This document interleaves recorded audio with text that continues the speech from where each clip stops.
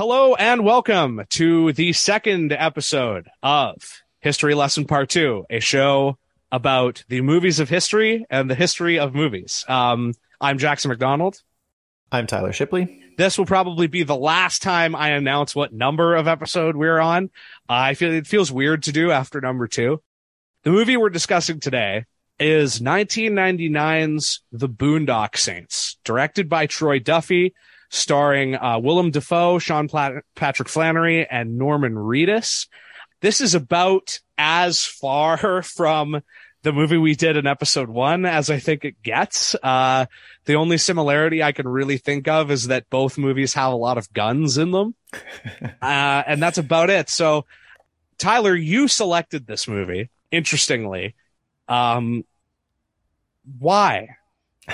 Because why did you make me watch this movie? Out of pure spite and hate. Yeah. I chose this movie because I think, I knew you were going to ask me this, and I had an answer ready, but I'm realizing I'm peeling back the onion of myself here. Okay. I think I needed to work through how bad this movie is because I have guilt about the fact that a young version of me liked it. Okay, that's interesting. All right. Yeah, okay. I watched it 1999. I was 17, whatever I was. I'm sorry to do this to you, Tyler. I was 6 years old. Oh, Jackson, you're killing me. Anyway, as 6-year-old Jackson was watching this movie, I just, yeah. I was into it. I was a teenager, and it felt like a lot of the movies that I was watching at the time. It felt, and I know you're going to talk about Tarantino and Pulp Fiction. It felt like that. It felt like, Guy Ritchie. I was really into his first movie, Lock, Stock, and Two Smoking Barrels. And it was, this like clever plot, lots of cheeky dialogue, lots of shooting, very irreverent. And I was into that stuff. And this movie came along and seemed like it was another of those. There was shooting. There was dialogue. In retrospect, it is a cult classic. And that's just it. It's a cult movie. There are a lot of people who really like it. I know certainly going into it, I didn't expect it to be as bad as it was, honestly. I was like, I know it'll be stupid. I know a lot of people don't like it, but it probably has something redeeming about it. It doesn't. No. I know you're normally the historical context guy, but you mentioned Tarantino and Pulp Fiction, and I will just say that it will talk a little bit more about how that whole ecosystem was created and relates to each other. But I will say just briefly that the Boondock Saints is part of maybe one of the most well-known or successful in a certain way entries in the sort of micro genre of Tarantino ripoffs. Ripoff movies, particularly Pulp Fiction ripoff movies, because between Pulp Fiction coming out and the end of the beginning of the 20th century, I can't remember when Kill Bill came out. I think it was 2002 or 2003. Between that whole period of time, Tarantino made one movie, and it was Jackie Brown, which is kind of his most left field movie. And there was just a insatiable appetite for someone to fill that Tarantino void and make the stylish, gangster movie that knows it's a movie or whatever. And, there are a ton of different entries. This is one of the most famous. I would say Grosse Pointe Blank is probably the best. Grosse Pointe Blank and Get Shorty. And then you mentioned Guy Ritchie.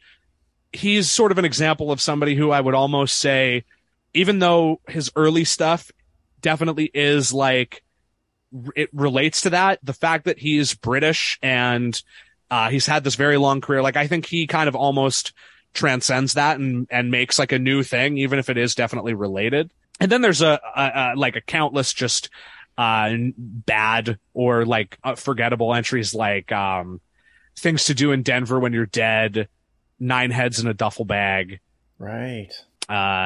Truth or Consequences, New Mexico, Mad Dog Time, Smokin' Aces, which I've seen a lot of these because I was in a similar boat.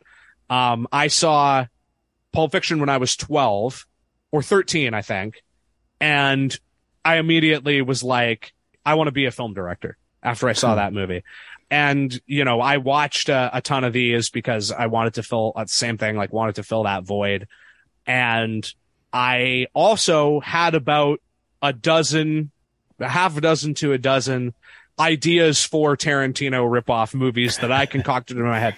And I will say that if you had allowed me to write and direct one of those at that age with like a competent group of people around me, it would have been better than this movie. Yeah. I could almost guarantee that. And that's a very long-winded introduction.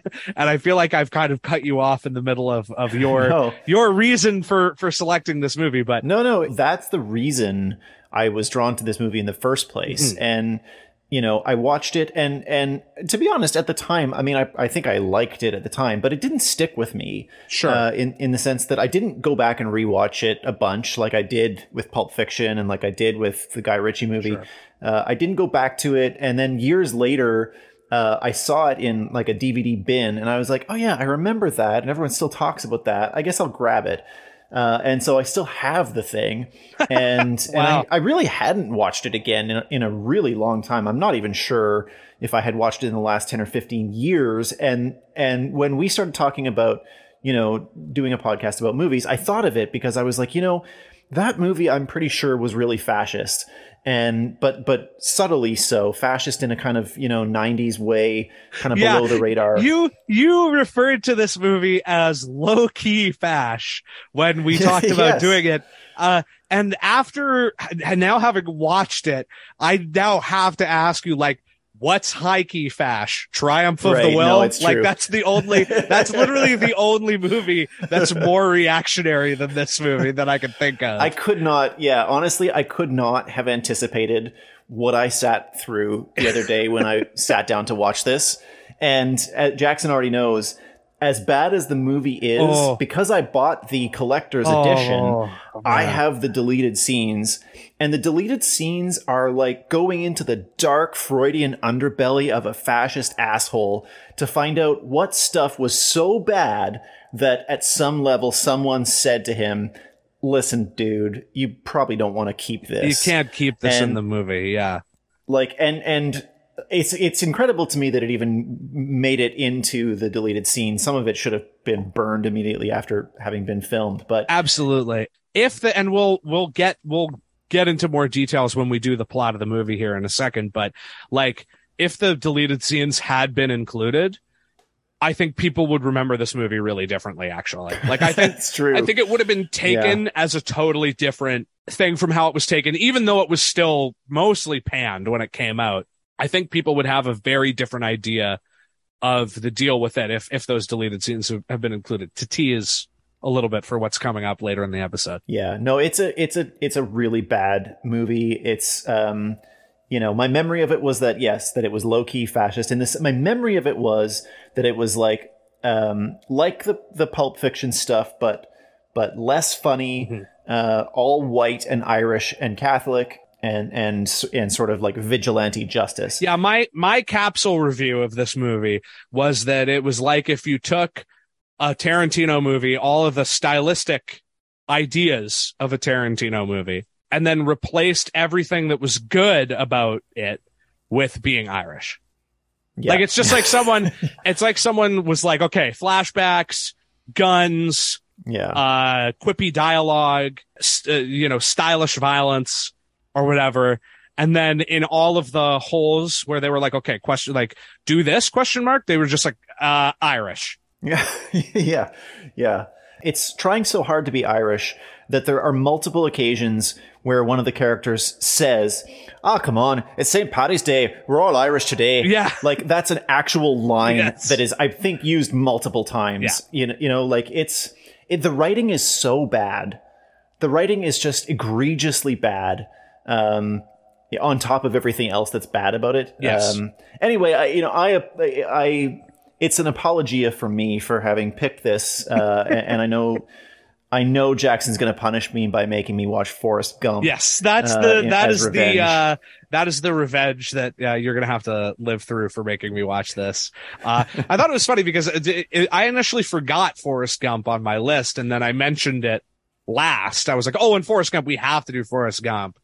And Tyler was like, oh God, don't make me watch Forrest Gump. And like, honestly, I mean, I don't even I won't talk about Forrest Gump right now, but I will just say, I guess, that regardless of what you think about Forrest Gump, it is an absolute masterpiece compared to this movie. Oh yeah. No, but, no question. You mentioned, fascist assholes or whatever. And, I think, by extension, this podcast is also about the 2003 documentary about the making of this movie and about Troy Duffy, directed by Tony Montana, which is called Overnight, which I also watched as research for this, in preparation for this. And basically it shines a light on the very troubled production that this movie went through. And there were a number of kind of, it's a totally crazy story, because Troy Duffy is apparently originally from New Hampshire, grew up in Boston or spent some time in Boston, moved out to LA to become a screenwriter or get involved with the movie industry. None of that worked out. But while he was in LA, he saw a news report about some bad thing that happened, because this movie is 1000% for people who watch the evening news, particularly who watched the evening news in the 1990s, and had this idea to write this a vigilante justice movie that became the Boondock Saints. And somehow he passed this off to somebody, guy who knew a guy or whatever, and it ends up becoming the hottest script in Hollywood for a time, which is crazy because the script is terrible. It's horrible. But I kind of think, I have a theory about this, right? Because when he sold the script, I think he got a $300,000 deal. 200,000 of it was for the script, and then the other 100,000 was for directing it or whatever. And it was something like that. Shook out something like, a 2/3 to write and then the other third to direct or whatever. And I would speculate that this was a bidding war that got out of control. He got a lot of free press when he sold the script as it's this working class Boston guy he's a bartender, and he just overnight sensation. That's why the movie's called Overnight, right? It's this rags to riches story about this nobody who wrote the biggest script in Hollywood or whatever, right?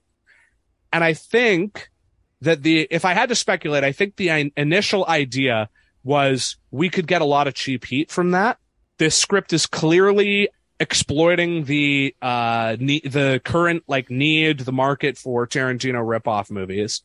And if we take this script and give it to people who actually know what they're doing, do a rewrite, get a real director on it, there's enough ideas in here that we can take it, make something out of it, give this Troy Duffy idiot a story credit, and get a lot of cheap heat out of the fact that he's some nobody who sold a script for $300,000 or whatever, right? And then the whole thing just got out of control, and eventually Miramax gets involved, and Troy Duffy's slated to direct, which is insane. Yeah, and I mean, what I have to say too about this in terms of the script is it says something profound about the state of Hollywood, assuming the script is more or less, what appears in the film. Yes. Because not only is the script very bad, it's insanely sexist, and racist and homophobic at levels that are shocking. Even to a 2022 audience, it is shocking, and none of it is really played for irony. There's no kind of wink attempts at. It's just a lot of the what passes as a clever quip is just one of the men calling a woman a bitch. Yeah, and that's the joke. That's the whole joke. Druggy bitch. Yes, druggy bitch. Yeah, no, it is. It's insane. And I want to stress too that I would not just dislike a film for having bad politics. There are movies with bad politics that I like. I would not dislike a movie just for having sexist terms or homophobic terms of it. I mean, hell, the movie we did in the last episode, Che Guevara uses the F slur, which is used multiple times in this movie. Like, I subscribe to the sort of Tarantino ethos that, like, you should be allowed to write whatever you want to write, and you should be allowed to use whatever words are needed for the story and realistic to the characters and the time frame and yada yada yada. But that's not what's happening in this movie. It reveals itself to be totally morally bankrupt, totally unfunny, and just ridiculously like sexist and homophobic and racist at its core. Yeah, because the guy that wrote it is those things. Absolutely. And doesn't have anything to say except that he hates women, that he hates black people. Like that's really all he has to say. And so that, like, what comes through in the film is that that's actually his politics. It's not like using the N-word to make some kind of broader political point, or, you know, no, it's just he wanted, or even just his character development. Right. You know, even just the way it's used in, like, a Scorsese movie, where like Scorsese movies use a lot of racial slurs and a lot of other kinds of slurs and a lot of sexism. And people criticize Scorsese sometimes for his movies being so focused on white men. But first of all, Scorsese is a great director. This guy is not. But second of all, with Scorsese, like, that is always the point. Yes, you could disagree with the fact that, like, he doesn't center women or people of color or basically anyone who's not a white guy, like, enough. And I think that is a valid criticism. But in every one of his movies that is centered around those guys, when racism or sexism or homophobia is a part of it, it is always a part of it to illustrate how backwards and apart from society these guys are, right? I've heard people make the joke about The Departed that's like, you know, Jack Nicholson uses the N-word in the first 30 seconds of the movie, and there's no black people in the movie, which is actually not entirely true because Anthony Anderson is in it, but he has a very small role. But, like, once again, that is at least the point. Like, you are meant to look at these guys and be like, they're disgusting racists and hogs, you know? You're not meant to sympathize with them, nor are you meant to find the use of those terms funny or cool. Right, exactly. Yeah. They're never the punchline. They are always used against the character using them. Whereas in this movie, that stuff is the punchline. It's the point, and you're supposed to like the character for doing it. So I will just make one final, thing on when it comes to the production of this movie, because it was very troubled. And the reason why it was troubled is because initially this was a huge, like, blockbuster deal for Duffy. It was bought by Miramax. Harvey Weinstein, funnily enough, is like, he's latched onto this thinking, like, I can make another Tarantino, basically, to the point where he offers to buy the bar that Duffy, and there is a plan to do this, to buy the bar that Duffy works at and run it with Duffy. Like, wow. He is so convinced that, like, he can do something with this, right? And hilariously, the movie overnight successfully gets you to root for Harvey Weinstein to crush the dreams of this, like, working class bartender. And you absolutely do 1000%. Somehow Harvey Weinstein is the good guy in Overnight, which is amazing. Really speaks to how well done the movie is and how much of a fucking asshole Troy Duffy is. And he is portrayed as being a stupid asshole to everyone that he talks to the point where, like, this guy has been gifted every opportunity you could possibly ask for, because while he is in the process of making this movie and having Harvey Weinstein buy a fucking bar for him to run, just a free, like, a bar, the one thing in fucking service that is a license to print money. Everything else in the service economy is like, the margins are like nothing. A bar, it's the one thing that always makes money. And this guy is just going to buy it, and you're going to own it with him. You're going to become a small business owner, in addition to being a Hollywood director. And in addition to that, he somehow lands a record deal for his extremely shitty post-grunge man rock band. They suck. I did listen to his band. And they do a couple songs in the soundtrack. Yeah. And that's another thing that one thing it doesn't feel like I'm getting ahead of myself to say is like none of the music in this is good. No, like, it sucks. and that's a thing. It all sucks. It's all totally either forgettable or just weird and intrusive. And that's a thing that like when compared with Tarantino is so lacking. Is like the music in any Tarantino movie is always just fantastic. It's always like a combination of like, often like some weird, obscure, like Ennio Morricone knockoff, like Italian composer who for some, spaghetti, war movie from the 60s or whatever. And like surf rock and like obscure, like I'm a music nerd and I'll watch a Tarantino movie and have no idea what 90% of the music is. Like he's really, really good at finding extremely cool, obscure, like hipster shit to put in his movies. And it always works. It always makes sense. It always makes sense. It always adds to the movie rather than taking away from it. But yeah, he gets a record deal for his absolutely shitty band. And the record is produced by Skunk Baxter, who's a fucking amazing guitar player, session guitar player who played with the Doobie Brothers.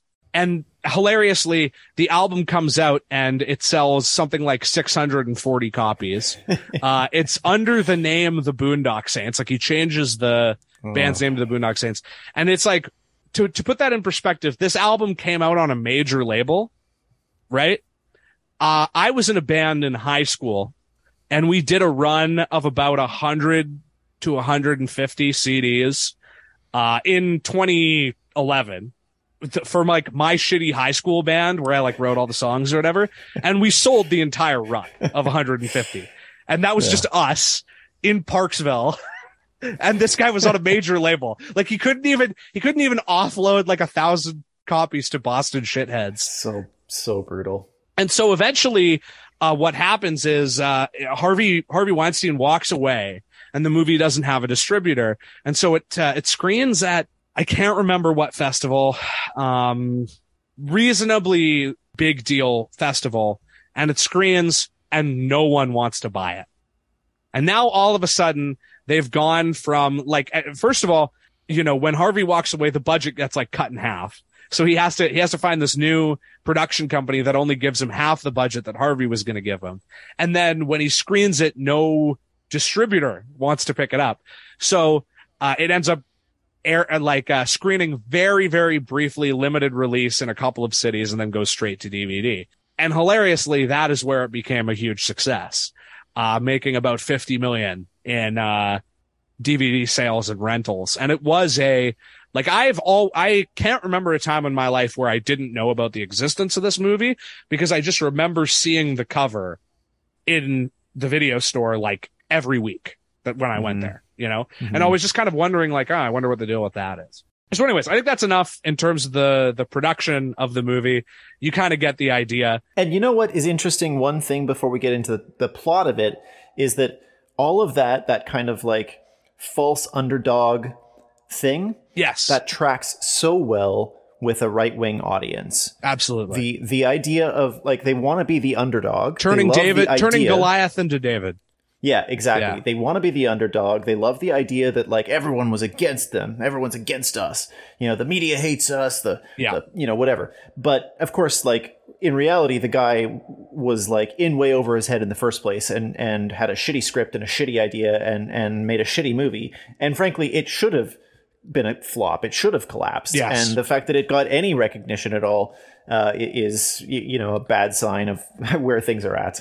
It kind of predicts Trump in a way, and I know comparing things to Trump are kind of hack, but genuinely, I think it is the same principle of the reason why Trump is so successful among like a million other reasons is that he is a stupid asshole's idea of what a rich person should be. Like he acts, and honestly, like minus the racism and sexism and just the stupidity, there is a lot of stuff about Trump that I think even just a normal person would be like, well, that's what I'd do if I had a shit ton of money. Right. I'd pay some asshole to go pick up McDonald's for me. You know what I mean? Like, like shit like that. Like, or just like, I'd run for president and just insult everyone. Like, you know, admittedly, before we knew he was going to win, him up on that debate stage was fucking hilarious. Like, I mean, it still is, even in retrospect. Well, yeah, absolutely. He's still, you know, there's a certain like performance artistry to his comedy. I mean, the difference between Trump and Troy Duffy is that Trump is actually funny. Yes. They're both assholes, but Trump is funny. Trump's staging of his, like, finding out that RBG was dead with Tiny Dancer playing in the background. So good, I couldn't have written that. That's the other thing, though, is that Troy Duffy can't even be unintentionally funny. No. In the movie. He is an overnight. I was saying before we started recording that he's like a Danny McBride character in real life. I would describe the sort of dynamic of Overnight as like Entourage if Vinny Chase was replaced with, like, you know, a Danny McBride character and his career imploded on launch, basically. That's sort of the dynamic at play with, like, him and his friends. They're all so certain that they're about to be like the toast of Hollywood. Oh, man. He's talking to his band about how, like, if we do this, we're going to be the first people to ever do this. Hit movie and hit record at exactly the same time. You know, he really thinks like that's what's going to happen. And the funny thing about his band is, like, they don't even have a cult following. They put out that one record and, like, that was it. And they imploded. But, I think we can probably get into the plot of the movie here, which I have a very detailed account of. So we'll go through this sort of piece by piece and talk about our observations about it. So the central brothers in the movie that are the titular saints are named Connor and Murphy McManus, the most Irish ass names of all time. But I don't think they ever actually say what their names are, and so I had inserted into my head. Obviously you know Elvis Costello, right? Yeah. Elvis Costello's real name is Declan Patrick McManus. And so for the entirety of this movie, I had just inserted into my head that their names were Declan and Patrick McManus, which would have been basically the same thing. Yeah.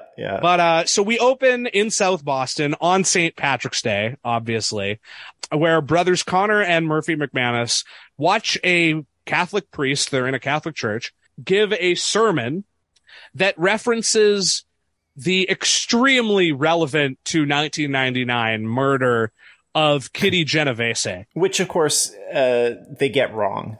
They get the detail. The priest telling the story gets it wrong. And presumably Troy Duffy does not know that this is an incorrect version of the story. No.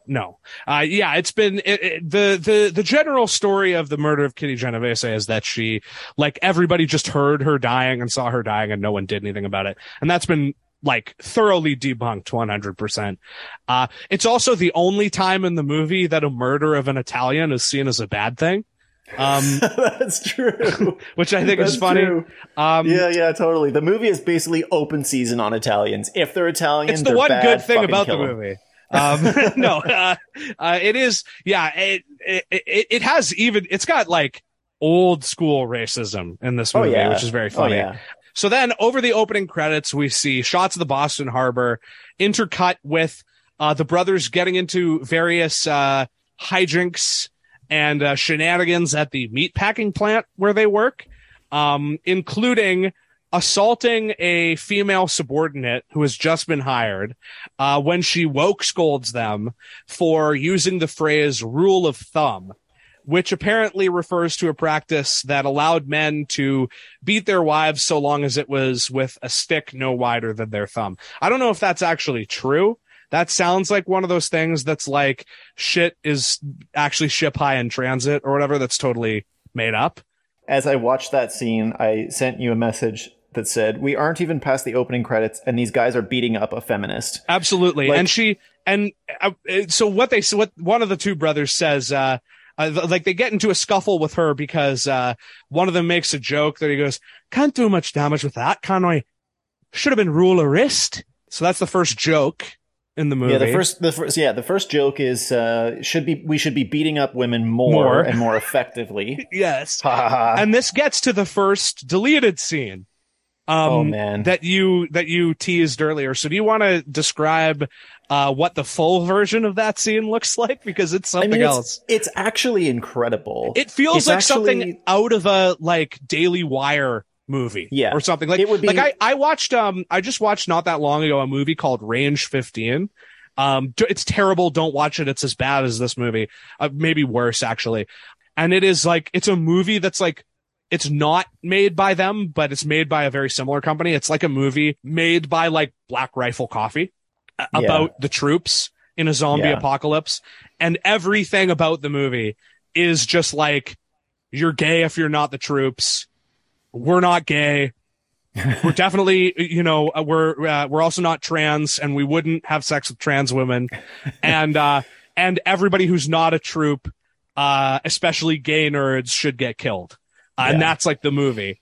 And this movie, especially when you see the full deleted scenes, like feels almost exactly like that movie did. Oh, totally. Which is an insane indictment of a regular studio movie made in 1999. But anyways. No kidding. And like, we'll come back. I want to talk about like the gay stuff and, and how like this is a deeply homophobic and deeply closeted movie. It is saturated with his like I think obvious erotic fantasies about men. Yes. And also saturated with like transphobia and homophobia. But that's beside. Let's start on beating up women. Beating up women. Yeah. Because that opening scene, and especially the longer version of it, the full version of it, it's like if one of these new far right guys, influencer, like Ben Shapiro, if you gave Ben Shapiro the money to make like a little workplace scene depicting his politics, it's basically that. Our twin heroes meet this woman who is dressed up to look like Rosie the Riveter, and her name is like some Germanized Rosengrunder or something. Yeah, it's clearly like Rosie the Riveter is the sort of inspiration for it. And she's played by, I can't remember the name of the actress, but you've seen her in stuff.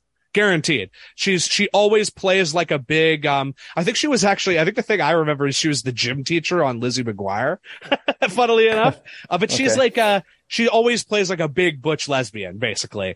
And she's very good at it. And kudos to her for having a film career as a woman that looks like that. Because that's not easy.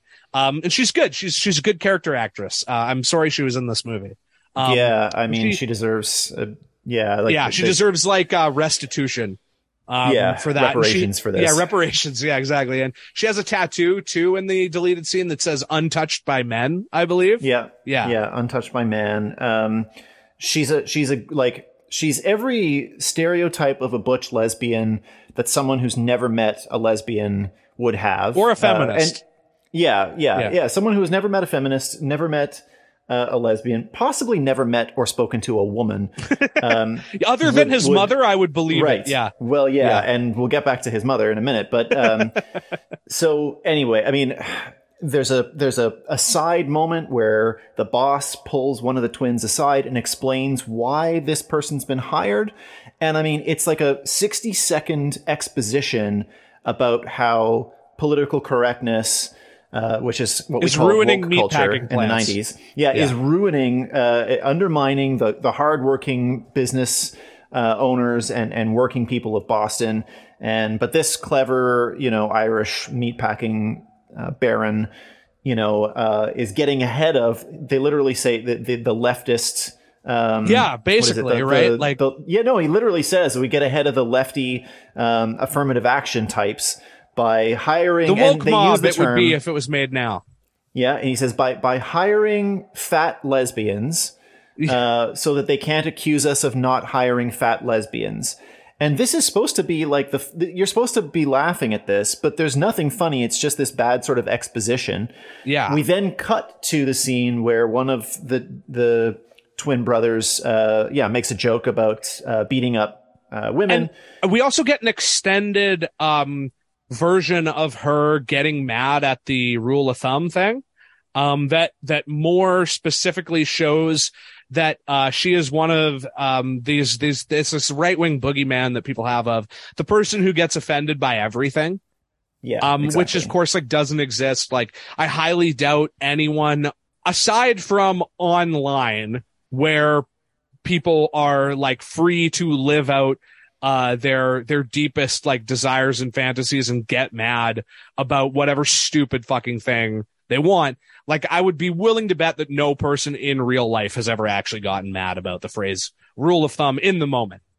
Yeah. Maybe later on, you take someone aside and you say, hey, just so you know, the history of that is actually this. You probably shouldn't say it or whatever. But just like immediately screeching about it. No, that's never happened ever. No, it's a totally contrived, this is what the world's going to be like if we let these lefties take over. Yeah, exactly. It tracks with the anti-PC sort of moment of that era. You think about actually a really interesting connection to make might be the movie American History X, which came out a couple years before, and it was about neo-Nazis in the 90s.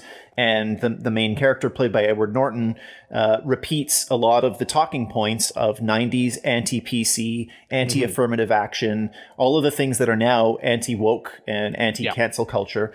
The sort of antecedents of these movements are these ones from the 90s. And that's basically what this movie does, is like preach that stuff, which in the movie American History X, it gets revealed that stuff is actually kind of just the surface froth of fascism. Yeah, stupid bullshit that masks a deep, fascist politics underneath. And that, in American History X, that's criticized. In this dumbass movie, it's just presented as like funny and good. Yeah, American History X, actually a good movie that maybe we might do at some point. Yeah. That's the first 2 minutes of this movie. Yeah. And obviously we got into the deleted scene there, but, after that, we transitioned to a local tavern where we are introduced to David Delarocco, which is actually the actor's real name. And we're also introduced to the film's, the first of the film's many recurring crimes, which is, totally useless chyrons explaining who the character is and who they work for, despite the fact that their names and jobs are stated almost immediately after they are introduced. So like the way this movie works is you like see a guy and it'll be like David Delarocco works for the Acavetta family, also known as Funny Man. And it'll be like, and then immediately after the chyron disappears, the dialogue is like, hey, David Delarocco. Hey, it's the Funny Man. How's working for the Acavetta family? It's one of those things where, like, Inglourious Basterds, we're going to do that movie at some point. And there's a joke. It's actually probably the funniest joke in Inglourious Basterds is when the guy goes, talks about Hugo Stiglitz. And he goes, do you know Hugo Stiglitz? And then the guy goes, everyone in the SS knows Hugo Stiglitz. And then it cuts to Hugo Stiglitz and he's like smiling and laughing. And then it just goes, chyron, Hugo Stiglitz. And it's so funny because it's like, it's clearly not necessary, but it's self-aware about that. And it's like, he was like, oh, I want an excuse to like introduce him with like cool looking script or whatever. So I'll write a joke. Yeah. To justify it. But with this movie, it's just like, it's a tick Gotti, the terrible Gotti movie with John Travolta also does this, where it's just like you think it's cool to like freeze frame and have script on the screen. And the little sort of like the typing sound as it comes onto the screen, the kind of sound. Exactly. Yeah. So the bartender who appears in a couple scenes and seems to have Tourette's, I guess, and a stutter. And again, just a thing that like, the joke is that he has Tourette's, and that's not like you could having Tourette's could be funny. Like it could be a thing, like he could interrupt something at an inopportune time or something. Like there's the Curb Your Enthusiasm episode about the chef that has Tourette's, which is really funny. It can be very funny. Like it's not, and you can also do it without necessarily like just making fun of the person for having Tourette's or whatever. I think the joke is that he yells "fuck ass," and that's supposed to be the funny. What's funny is that he said that's what he says. See now, and the thing that when you zoom out is funny about that is that so does every other character. Like every other character true. does that. That's true. Every character in the movie screams fucking ass all the time. Yeah, that's true. Half the movie is just people yelling and swearing, but for no reason. So the bartender informs the brothers and their pals, who are Troy Duffy and his band. They make a cameo in here. If you remember the dumb, chubby asshole who's wearing overalls, that's Troy Duffy. Oh, brutal. If you remember him from that scene. Okay. So he's telling them that they have to close the bar because the Russians are buying up property all over town. I don't know what that means. I don't know why that means that the bar is closing. I don't know who the Russians are. They aren't even really clear that it's the Russian mob. There's also a recurring joke where the bartender gets idioms wrong, and that joke is shamelessly lifted from Back to the Future. And there's a lot of stuff that's shamelessly lifted from other movies in this. Yeah. But in Back to the Future, Biff, actually, he says one of the things that the bartender basically says, which is make like a tree and get out of here. And in Back to the Future, it's funny because he's stupid and he doesn't know. It's like it's supposed to be make like a tree and leave, right? Which would make sense. And he does it with a bunch of stuff, screen door in a battleship, and it doesn't make sense. It's like these funny little malapropisms. But in this movie, it just doesn't. It's just stupid. And so conveniently, the Russians then immediately arrive after he says this. Yeah, it worked out well. Instantaneously, and inform him that he will actually be closing up right now for some reason. After another chyron explaining that the Russian guy is Russian, as you can tell from his terrible fake accent, we cut to the next day where the Russians are seen lying dead in an alley from some kind of scuffle. You missed a really important piece, which is that in that scene, for the second time in the first 5 minutes of the film, we're informed that it's St. Paddy's Day. Yes, that's right. Yes, that comes up multiple times in just like the first 10 minutes of this movie. So as we see these Russians lying dead in the alley, we are introduced to FBI agent Paul Smecker, played by Willem Dafoe, in the third chyron to appear in the first 9 minutes of the movie. So we're averaging a chyron for every 3 minutes of screen time so far. Jackson is the chyron police of this podcast. Yeah.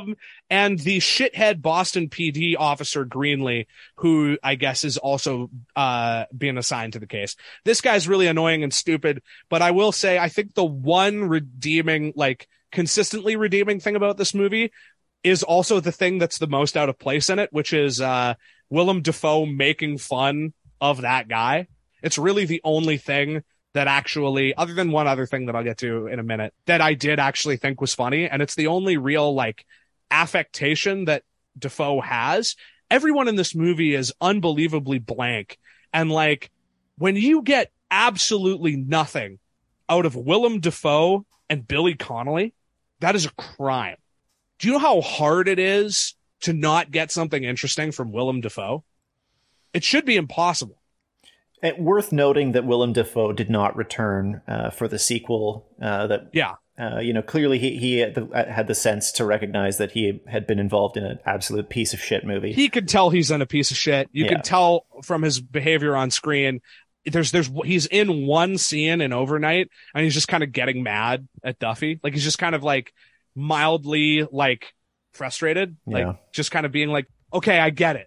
You shut up. He doesn't say, he's very polite, but he's just I get it, Troy.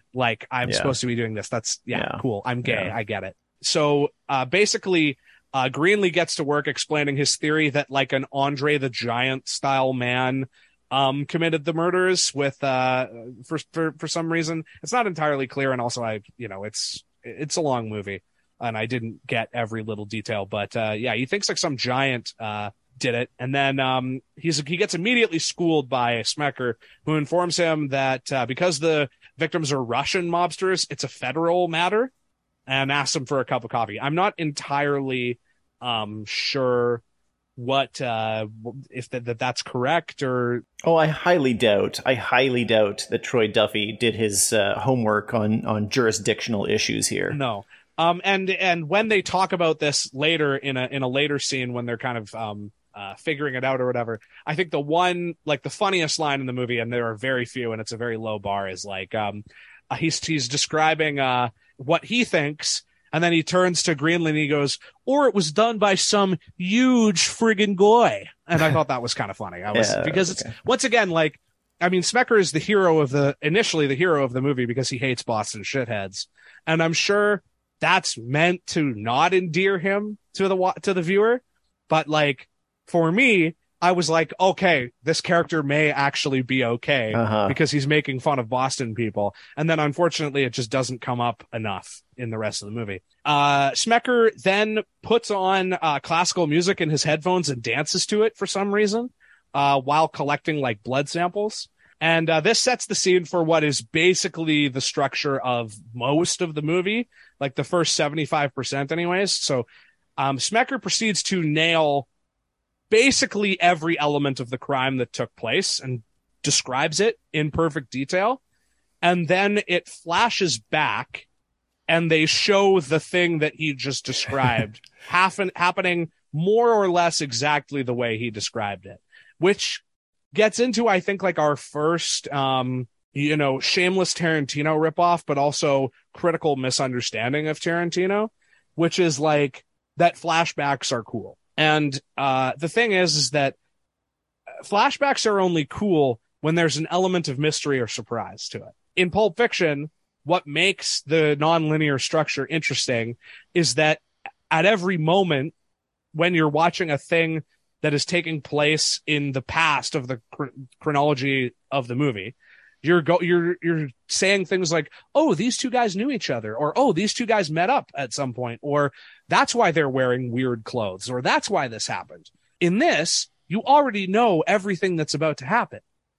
So it's just completely pointless. And this is one of those things where it's like, I could see why somebody would be like, okay, we're going to take the idea of this script and actually make it into like something half decent, because you could theoretically, with enough like mystery, make something interesting out of this, of like them being like theorizing what happened in the crime, having disagreements, having different theories, and then certain elements are right, certain elements are dead wrong, and it's a combination of everybody's different opinions or whatever. That could have been interesting. But because everyone basically in this movie has to be an amazing genius and every villain has to be a stupid shithead, like it's just it's like if you've ever watched a movie with somebody who doesn't know how to watch a movie and they tell you everything that's about to happen right before it happens and ruin it for you. Troy Duffy just like wants to give you that feeling of watching a movie with that guy, basically. Yeah. I mean, it's arguably it's because Troy Duffy doesn't like movies and isn't really and doesn't understand movies. I mean, there's a reason he literally has not made any other movies. Yeah, it's because, this and the sequel. That's it. Because what Troy Duffy cares about is that he hates PC culture and he hates, all this black stuff that I'm forced to. And why can't we say the N-word? And all these bitches are ruining my life. He hates, women and himself and non-white, and that's all he cares about. So he doesn't know how to make a movie, and he doesn't care about how to make a movie. He doesn't know what makes a movie good or bad. This whole thing, this whole assemblage of fucking shitty, stupid scenes that he's put together is literally just a vehicle for him to expound his asshole opinions. Like, that's really all this is. He is only defined by what he hates rather than by what he thinks is good or likes. And yeah, I mean, you said that's the reason why he's only made 2 movies. The other reason he's only made 2 movies is because he's blacklisted from Hollywood for being a shithead. There's also a great aside here where a cop gives up on looking for a bullet casing after like 30 seconds. And then Willem Dafoe is like, did you check under the body? And then the guy's like, oh yeah. And then he finds it and it's like played off like, oh, he's such a genius for telling the guy to check in an obvious place. He like kind of like mugs for the camera too. She's just being like, oh yeah, I'm a really fucking good cop actually. And that brings us, to the second, major recurring crime of this movie, which is just the flashbacks that absolutely add nothing to the narrative. And more importantly, the action sequences, the interminable action sequences that all take place in slow motion. There is one scene where someone gets shot and it's not in slow motion in the entire movie. And so many people get shot in this movie. And it is just like here's a guy shooting a gun in slow motion. Yeah. Reverse shot. Here's the guy getting hit by bullets in slow motion. And that's it. It is just ugly and stupid and boring to look at. Yeah. It's not even interesting slow motion. There's like where you terrible. follow the bullet's eye view and then, you slowly work your way through the organs of the body. Like it's completely unoriginal. Nothing interesting about it at all. So Smecker returns to the station at this point and complains that the story has gotten out to the lying fake news media, who are sensationalizing the story and glorifying what they interpret to be vigilante justice on behalf of the McManus brothers. And this part was kind of interesting because I couldn't quite tell if it was supposed to be anti-media or not, because the media is actually kind of almost treated positively in this movie in a lot of ways. And of course Smecker, like later on, is sort of as time goes on, like he's supposed to be, at least at first, like this symbol of like, all the red tape of the law or whatever. And so I could never quite tell if him shitting on the media was supposed to be like, the media, they lie all the time, or if it's supposed to be like a viewpoint into his like, they're complicating the case by telling the damn truth, I mean, I think it's because, as I've said, like, I don't think this guy has any concept of how to like draw a character and create a character that has any consistency. And he doesn't even understand, and you kind of mentioned this in one of our exchanges about it, like he doesn't even really understand the basic premise of like having, protagonists and antagonists. Yeah. Because fundamentally what happens in this movie is that everyone fucking loves the two twins. Everyone loves the vigilante twins because everyone agrees that the woke mob is out of control and the bad people and the gangsters and the pedophiles and the murderers, and someone's got to do something about it, and everyone agrees. Should all be put to death without due process. Summarily executed. The same people who would complain about the last movie that we watched. Not having Che Guevara do enough of that, which he didn't really do. Because it's bad. Yeah. Because when you're in a police or army uniform, and you commit crimes and murder people, that's good. But if you do it as a gangster, it's bad. Yeah. And once again, another thing that this movie, like, it has no idea what to think about cops because, modern fascists have no idea what to think about cops. Yeah, well, exactly. That's just they it, basically right? like them and think they're good, but think that they're not given enough power, basically, which is insane. I mean, this movie is like Batman, except if you take away from Batman all of his tech and like the degree of professionalism, if one may say, that Batman possesses in his vigilante approach, you like take that away, strip that away, and strip away any like moral uncertainty that Batman / Bruce Wayne might have, and you get the McManus twins, and like that's the like his total unwillingness to kill anyone. Yeah, which is like the thing that kind of makes Batman interesting, to the extent that he's interesting, which is not very.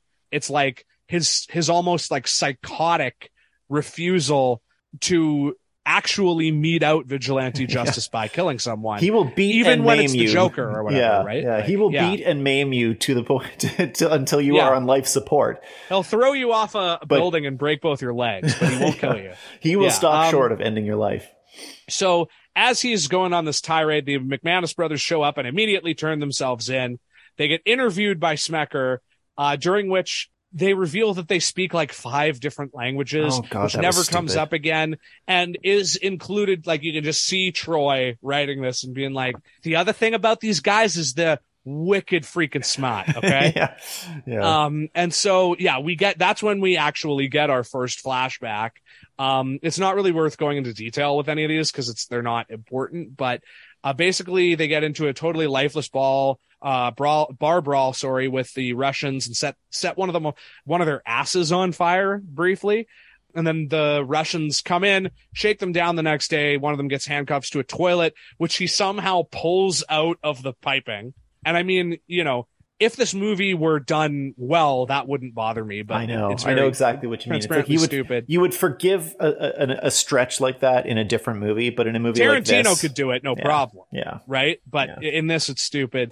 And eventually tears it out of the floor and drops it on one of them. And this is one of those things where this is an example of like why I could see a Hollywood person taking this and being like, okay, this is written like dog shit. And if we do it the way it's on the page, it's going to suck. But I could take this and give it to somebody who knows how to write. And this might actually be kind of interesting. But the way it's played off in the movie is just totally lifeless and boring. So it's ruled self-defense. Smecker lets them go and they return home. That night, they each like simultaneously awake as water like leaks on them from the ceiling and share like an epiphany that they need to like rid the world from evil. It's like a message from God, but it's not really clear. Like I had to kind of read about it and like watch the movie multiple times to get that impression, because it's not very clear at all when it happens. And they have this thing where they like say this prayer, and the prayer's made up, and it's totally like shameless Pulp Fiction ripoff of Ezekiel 25:17.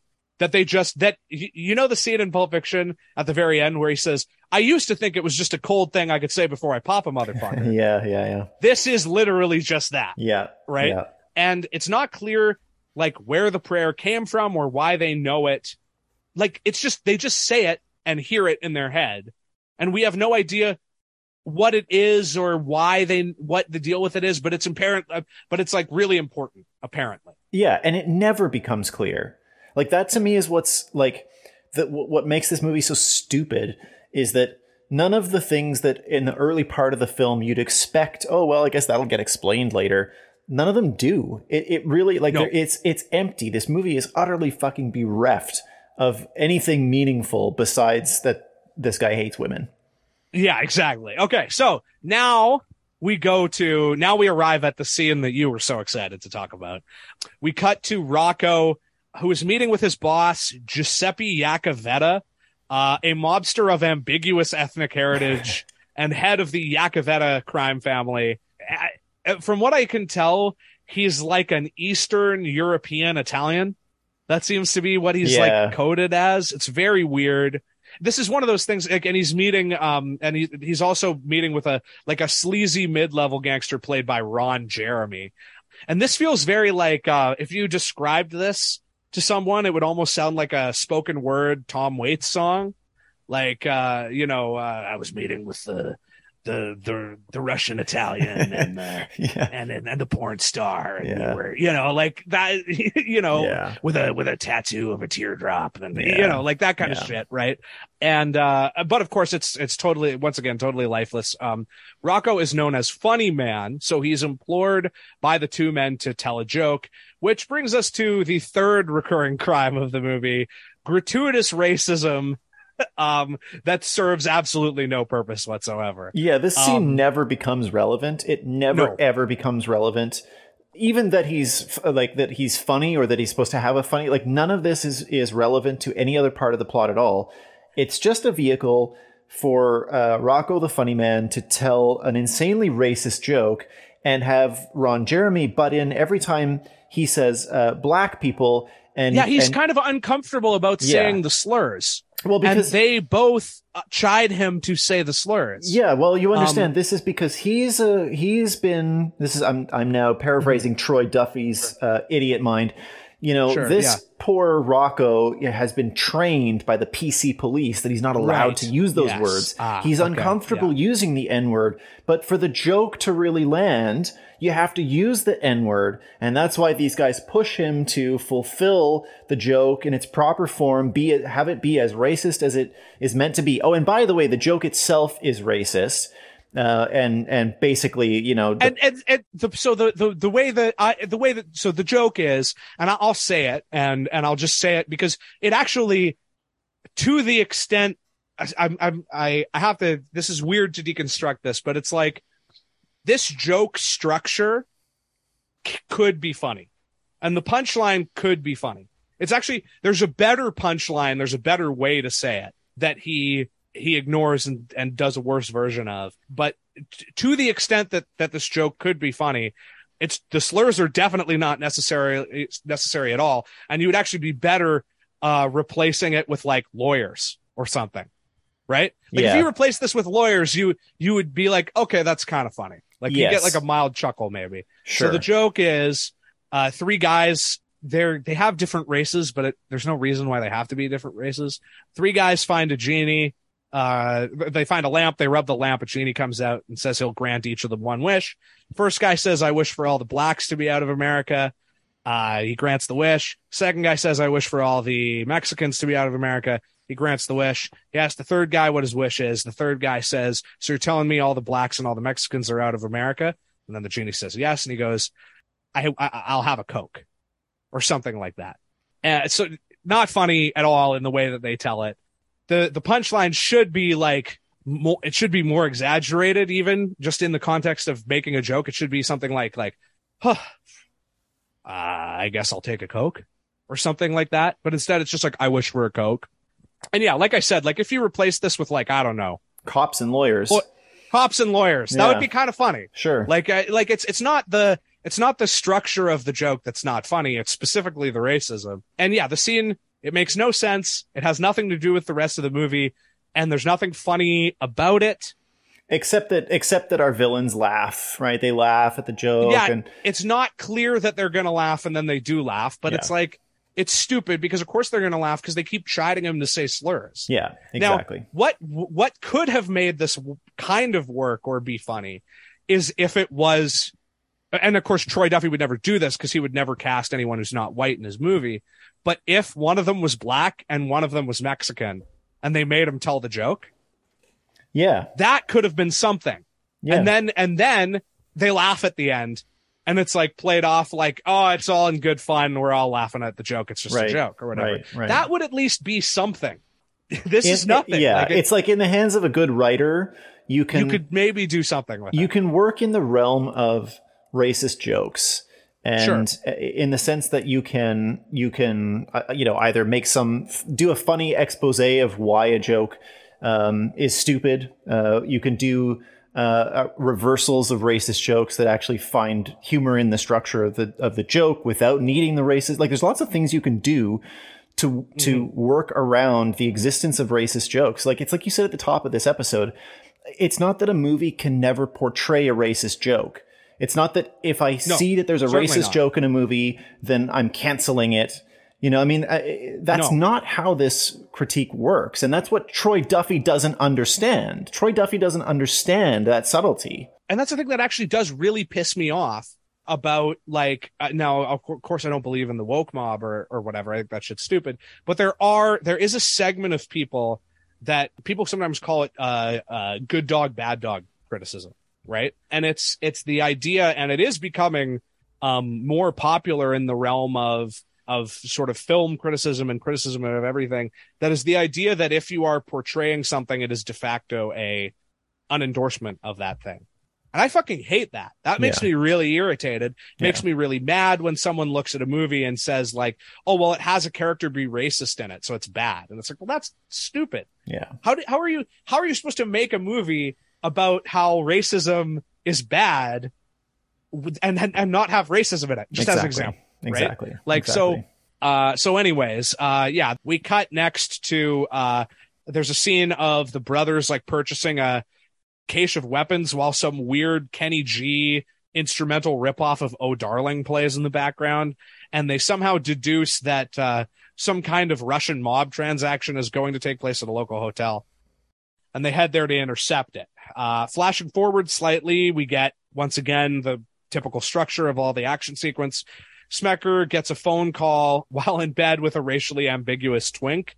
And this is another example of a thing that I actually did a hard nose exhale when this scene happened. Yeah. So the guy that he's in bed with is getting all touchy-feely with him or whatever. And he pushes him away and he hangs up the phone and he's like, what's your fucking deal? And the guy says, well, I was hoping we could cuddle. And he goes, what a F slur. Yeah. Right. And once again, in the hands of a smarter writer, in a world where Smecker is actually drawn as a character, you could do something funny and interesting with gay guy who doesn't see himself as a gay guy. Yeah. That is actually tried and true comedic territory. Yeah. And I kind of, like I said, I went like, huh, or whatever. Like, that's mildly amusing.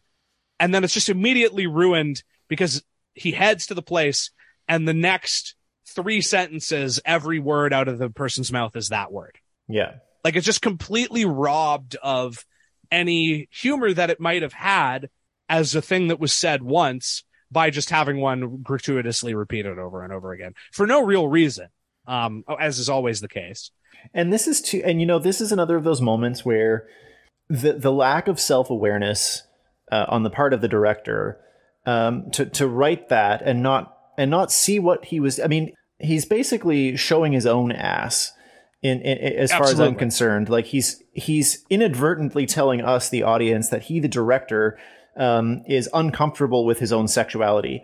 Like yes, yeah, like that's basically what he's giving us. I think that's a totally valid reading. He's literally showing us like, oh, here's a guy who's gay. Huh, that's weird. That sucks. No, yeah, that's stupid. And then immediately say the F slur a bunch. Like there's this constant, like discomfort with the gay character that he's himself created. Right. Yeah, absolutely. It's like they made the character gay, but he has to be a little bit cool. So he has to kind of also hate gay people in a weird kind of way. And it does come up again because there's a scene where he's in a gay bar where he calls somebody a fairy or something. Yeah. So it is like a recurring thing, but it's not a thing that makes any sense, as we'll get into. Nor is it relevant to the plot per se, actually. Yeah.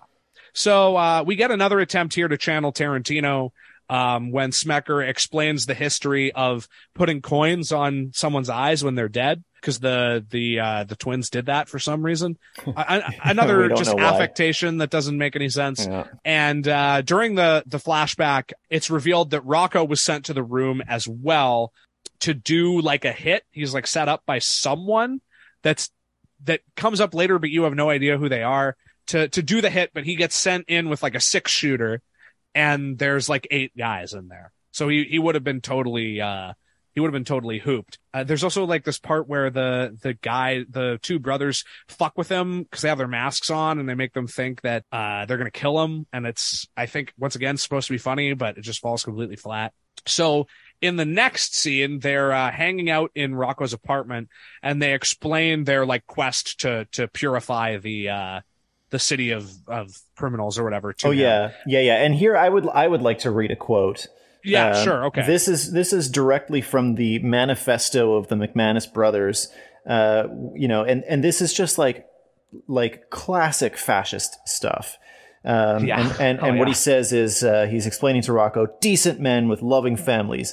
They go home every day after work. They turn on the news, and you know what they see? Rapists and murderers and child molesters. Everyone thinks the same thing. Yeah, this movie is about the news. Hates the news. Everyone thinks the same thing. Someone should just go kill these motherfuckers. So it's just this classic fascist thing of like, the city is filled with scum. There's all these scum around us. Sounds like Rorschach. From Watchmen. Exactly. Yeah. But except that Watchmen is well written. Well, yes, precisely. Yeah. Right. It's a version of the Punisher, of Rorschach, of Batman, of any of these like, anti-hero, vigilante, superhero things, except that these are just a couple of losers. And Troy Duffy loves them and just thinks they're right and good. And there's absolutely nothing interesting about them, nor any kind of like no attempt to, with Batman, there's always this sense of like, the guy's a bit unhinged because I don't know, like some bats flew at him and he was stuck in a cave or something, There's this sense of like, there is something wrong with them. Yeah, certainly every like modern interpretation and adaptation of Batman stops short of like fully praising him. Yeah. There's always supposed to be an uncomfortable element of it. How much it's played up is always varies. Like the Nolan Batman movies are decent. Like particularly the Dark Knight, the one with Heath Ledger. It is a good movie in terms of what it's trying to be, and it also happens to be, I think, out of all of the newer adaptations, like the one that is the most queasy about Batman as a heroic figure. And I don't think that's a coincidence. Yeah, I mean, it's at least trying. I mean, Batman is a fascist. Yeah. Absolutely. It's a fascist thing. But at least there's 1000%. An attempt there, to like question it, and at least cast some doubt on whether this is a good thing. This is like a movie written by someone who uncritically loves Batman and thinks Batman was right. Yes, this is like a movie written by an extra. Batman doesn't from go the far Batman enough movie. because he doesn't kill people. Exactly. And this movie is so stupid that it basically just has everyone in the film eventually agree and be like, yeah, you know what? That's true. Actually, fuck those people. Like, it's just, it's fascist, and it's also dumb. It's dumb fascism, as fascism often is. Yes, and the political base for often is.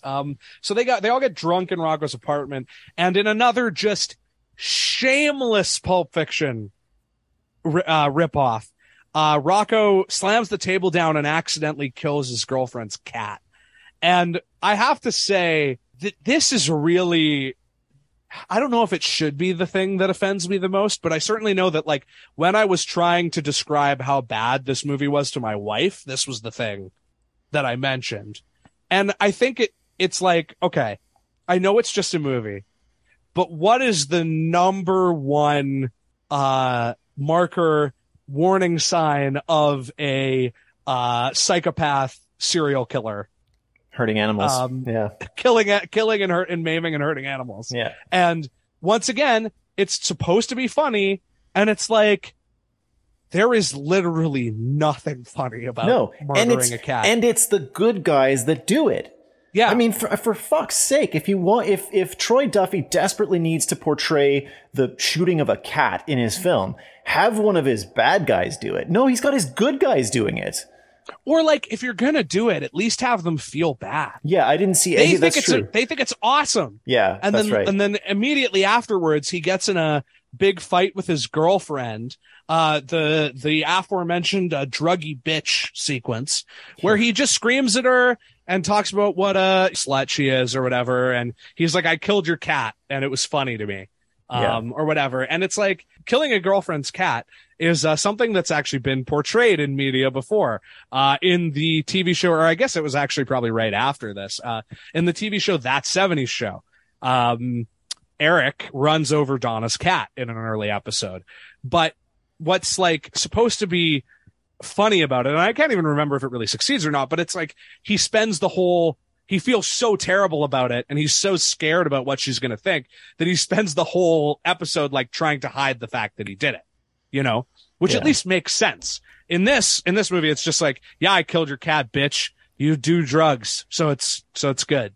Yeah. Well, and there again, when Troy Duffy hates women, it's like, the cat is killed, and instead of feeling guilt for it, Rocco and presumably the two twins, like, it just becomes this, like, rolling series of justifications for why he doesn't care that he killed her cat. And it's because, she does drugs, she's a slut, she's a mooch. There's this implication that, poor good Rocco's been trying to, take care of her, and by working for the same horrific criminals that apparently all deserve to die. That's right. The bad guys. Which is a thing that really comes to a head later in the movie. So, in the next scene, Rocco heads to a diner where he shoots the guys who set him up. We have no idea who they are. They've never appeared in the movie before. It's not clear who they work for or why they would have been sending him on a hit. Like, it's totally just, we can't have him kill the main bad guys, so we'll just invent these random guys to shoot up in a diner, of course. He kills them, and then he also kills the guy behind the bar who, like, at best, knew about it. And so he deserves to die for that. He knew about it, and even though it's not clear that they know each other at all, he didn't tell Rocco, so he dies. Keep in mind, this is the good guy. This is one of the good guys. This is the lesser of the good guys. This is friend of good guys. Comic relief character. Yeah. And I will add parenthetically that this is one of the scenes where Troy Duffy's terrible band plays. And you're like, this sucks. Yeah, it does so suck. The three of them then head to, like, a strip club, peep show kind of club thing, where they have, like, the private jerk-off booths, basically, that the Ron Jeremy character frequents, which sets up our third scene recitation flashback sequence thing. Rocco harasses and threatens the women that work there, And then the brothers kill Ron Jeremy while he jerks off in a private booth. Once again, channeling Pulp Fiction by having a pervert get killed while he's being perverted. And, you know, but a much less perverted thing than in Pulp Fiction, like just going to a sex worker, you know, and it's not even really like he is portrayed as a sleazebag. And obviously there's rampant problems with strip clubs and these kind of things or whatever. But like on its face, jerking off in a booth to a sex worker doesn't seem like something that you deserve to die for. I think I'm willing to say that. Yeah, I'm willing to back you up on that. It also there's just this, you know, so what have we got in this film? We've got self-proclaimed vigilantes who have decided that they know best what is evil, and they literally use these terms because they're religious. They say evil multiple times. They say evil a lot, and they're gonna stamp out the evil and wicked people. Their comic relief buddy at one point actually points out, he actually says, I think, you know, isn't that a little bit fucked up? Which is what prompts the speech about, you know, look around you, look at the world. The news. The news. Yeah, the damn news. And then as we discover like who are the bad guys, you know, I'm gonna spoiler alert. It's not the capitalist class. You know, it's not going to be the rich. It's not going to be the exploitative. It's going to be, you know, like petty criminals. Petty guys criminals. Who smoke crack. Yeah, people who go to sex clubs. They mentioned crackheads is one of the things that they say, right? Like, right? Ugh. Yeah. All of the people that the right, you know, will use as their kind of scapegoats. You know, society is so fucked up because of all these deadbeats and losers and drug dealers and murderers and rapists, right? This kind of catalog of who the right hate. And that's the people that are going to be marked for evil here. Like, despite the fact that the twins work in a meatpacking plant, there is never ever any kind of working class politics, any sense of like working class solidarity. Like, these are not, you know, we're going to push back against the people that have fucked us over. This is just, we're going to punch down and go after. I mean, I guess you could make an argument that, you know, they're going after organized crime bosses, you know, who are certainly, you know, I'm not going to defend organized crime bosses, but I mean, just of course not. Yeah. Such a stupid kind, but all foreign, you know, they're Russian, they're Italian, you know, is like, and once again, there's no, like, you could come up with a movie where vigilantes kill mob bosses and actually have a working class critique of power or of the government or whatever, because as we know, one of the worst things about organized crime bosses is that they've been routinely used as intelligence assets and protected from their crimes or whatever. They could have done something like that. I mean, of course, Troy Duffy never could have because he's stupid. But I don't think he's read a single book in his life. You know, it's a thing that you could do. And so Rocco also kills another two guys that are also in jerk off booths. Because they're bad too, I guess. It's just sort of like they were also don't bad. Jerk off, kids. That's all they really say. Yeah. That's the other. This movie is fiercely anti-masturbation. And then molests one of the women who's knocked out, which is also. Oh god, yeah. That's, you know, and this is exactly like, it's a small scene. And it's meant for comic. It's clearly a scene that's designed for comic relief.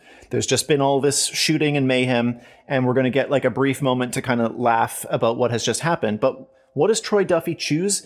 He has his funny man feel up a woman who has passed out at the sex club. And that's the joke. And then, I don't know, so I think the twins kind of like walk in on him doing that, and he suddenly pulls his hand away, you know, and we're supposed to laugh because like, oh yeah, well, of course, yeah, she was just laying there, you know, what else is he going to do? I mean, just the fact that would be the casual go-to, you could write a million different little comic relief things, but I mean, I don't know. I'm speechless. I'm so angry that this is passed off as comedy, you know? Yes. So at this point, the film cuts away from the action to introduce August DiStefano, retired former underboss of the Iacovetta family. He is approached by Giuseppe Iacovetta, the sort of a character who I guess becomes the big bad of this movie, although at this point it's not really clear that that's going to be the case, who wishes to contact a recently paroled former contracted hitman who goes by the name Il Duce. For those who don't know, Il Duce was also the nickname of fascist leader Benito Mussolini. But he's Irish. He's another Irish guy, so this is very confusing why he would have that name. His main thing is that he's contracted to kill mobsters because he likes to kill mobsters, but he works for the mob. So that's really weird. And also I do just love the idea that what the mob really needs to do is outsource and hire people outside of the mob to kill other mobsters. A thing that they have a long history of doing, obviously. As we all know, mobsters never kill other mobsters. No. That's interesting. So they contract him to kill Rocco for some reason, even though he's not really a mobster, and even though he's shown multiple times to be a total idiot, even within the movie, they got to go hire like the world's best hitman to kill him. So this gives way to another Smecker narration of a McManus Brothers hit job. There's a lot of them, albeit in this time it's intercut with the action, so it's at least trying to do something different with it. And in another change for the movie, this actually does advance the plot in some way, whereas the previous ones are just a string of killings that don't add anything and have seemingly no purpose. The brothers and Rocco hit a wise guy poker game that is hosted by a particularly sadistic contract killer that Rocco drove around and willingly aided and abetted as he murdered an entire family, including the wife and the children, and did nothing to stop it, and then helped him burn the bodies. Apparently he felt really, really bad about it, though. He's changed his mind. That the guy was disgusting.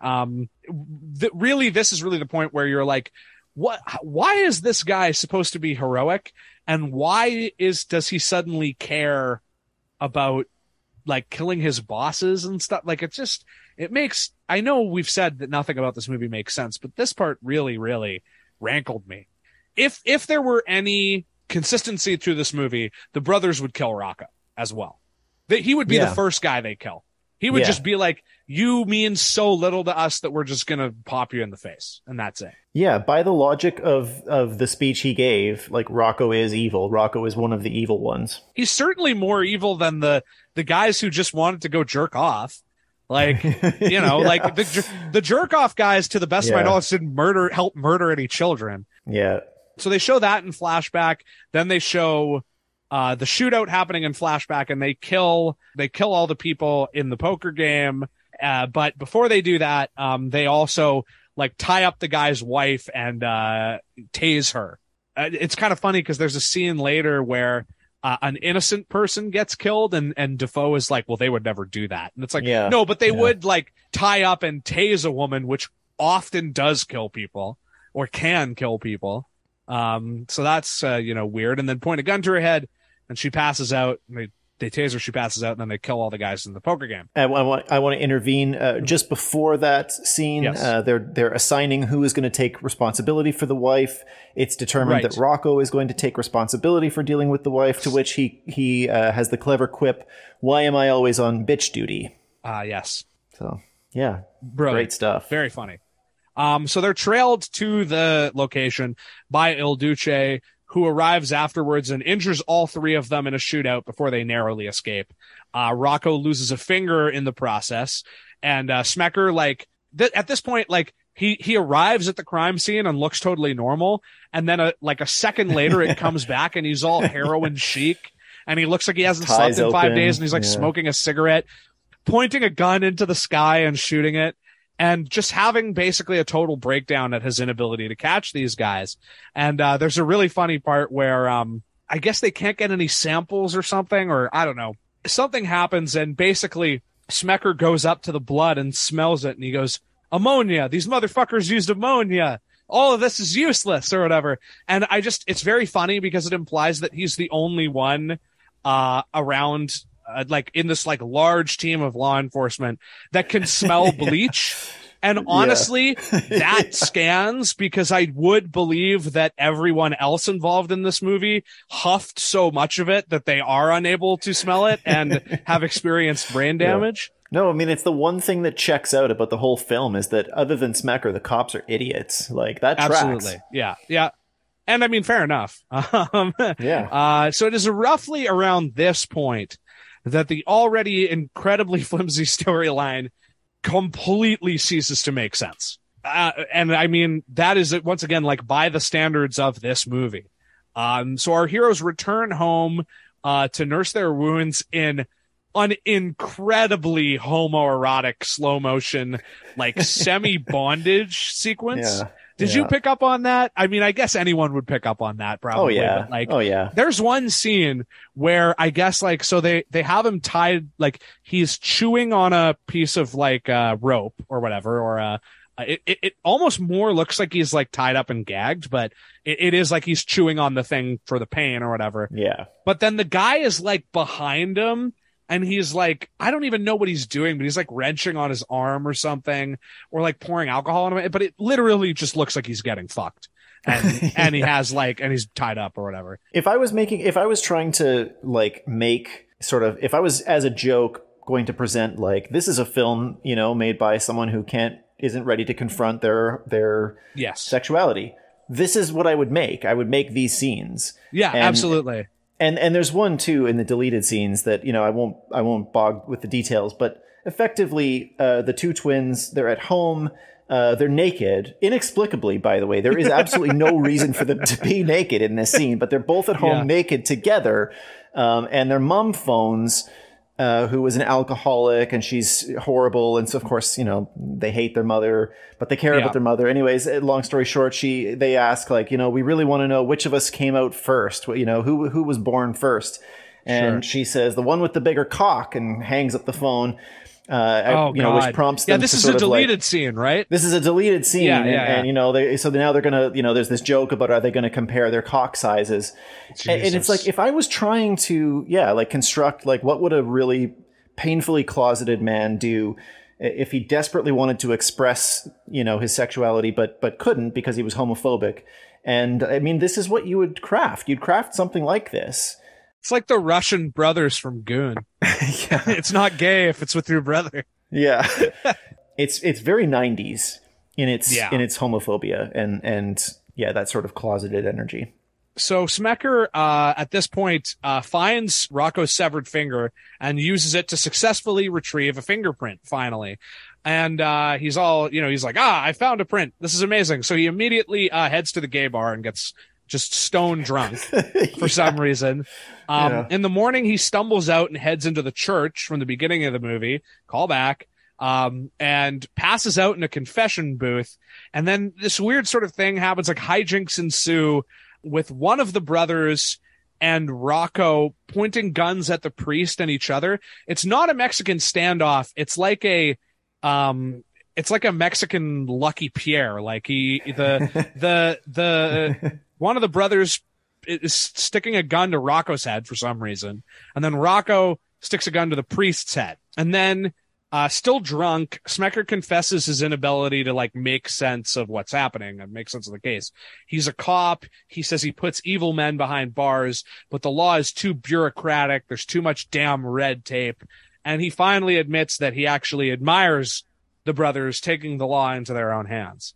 He feels that they're necessary. So he asks the priest whether he should uphold the law or join the brothers, basically. And the priest, gun to his head, responds that the laws of God are higher than the laws of man. So Smecker immediately reverses course and announces his intention to join the McManus's quest to stamp out evil in South Boston, which is amazing because the laws of God are higher than the laws of man would seem to imply, like, please don't murder people. Because that's kind of like, to the extent that Christianity has rules, there are these things called the Ten Commandments. And one of the only ones that make sense or that people remember is that you shouldn't kill people. But apparently, Smecker takes this as, please do kill people. The people that the law can't kill or something.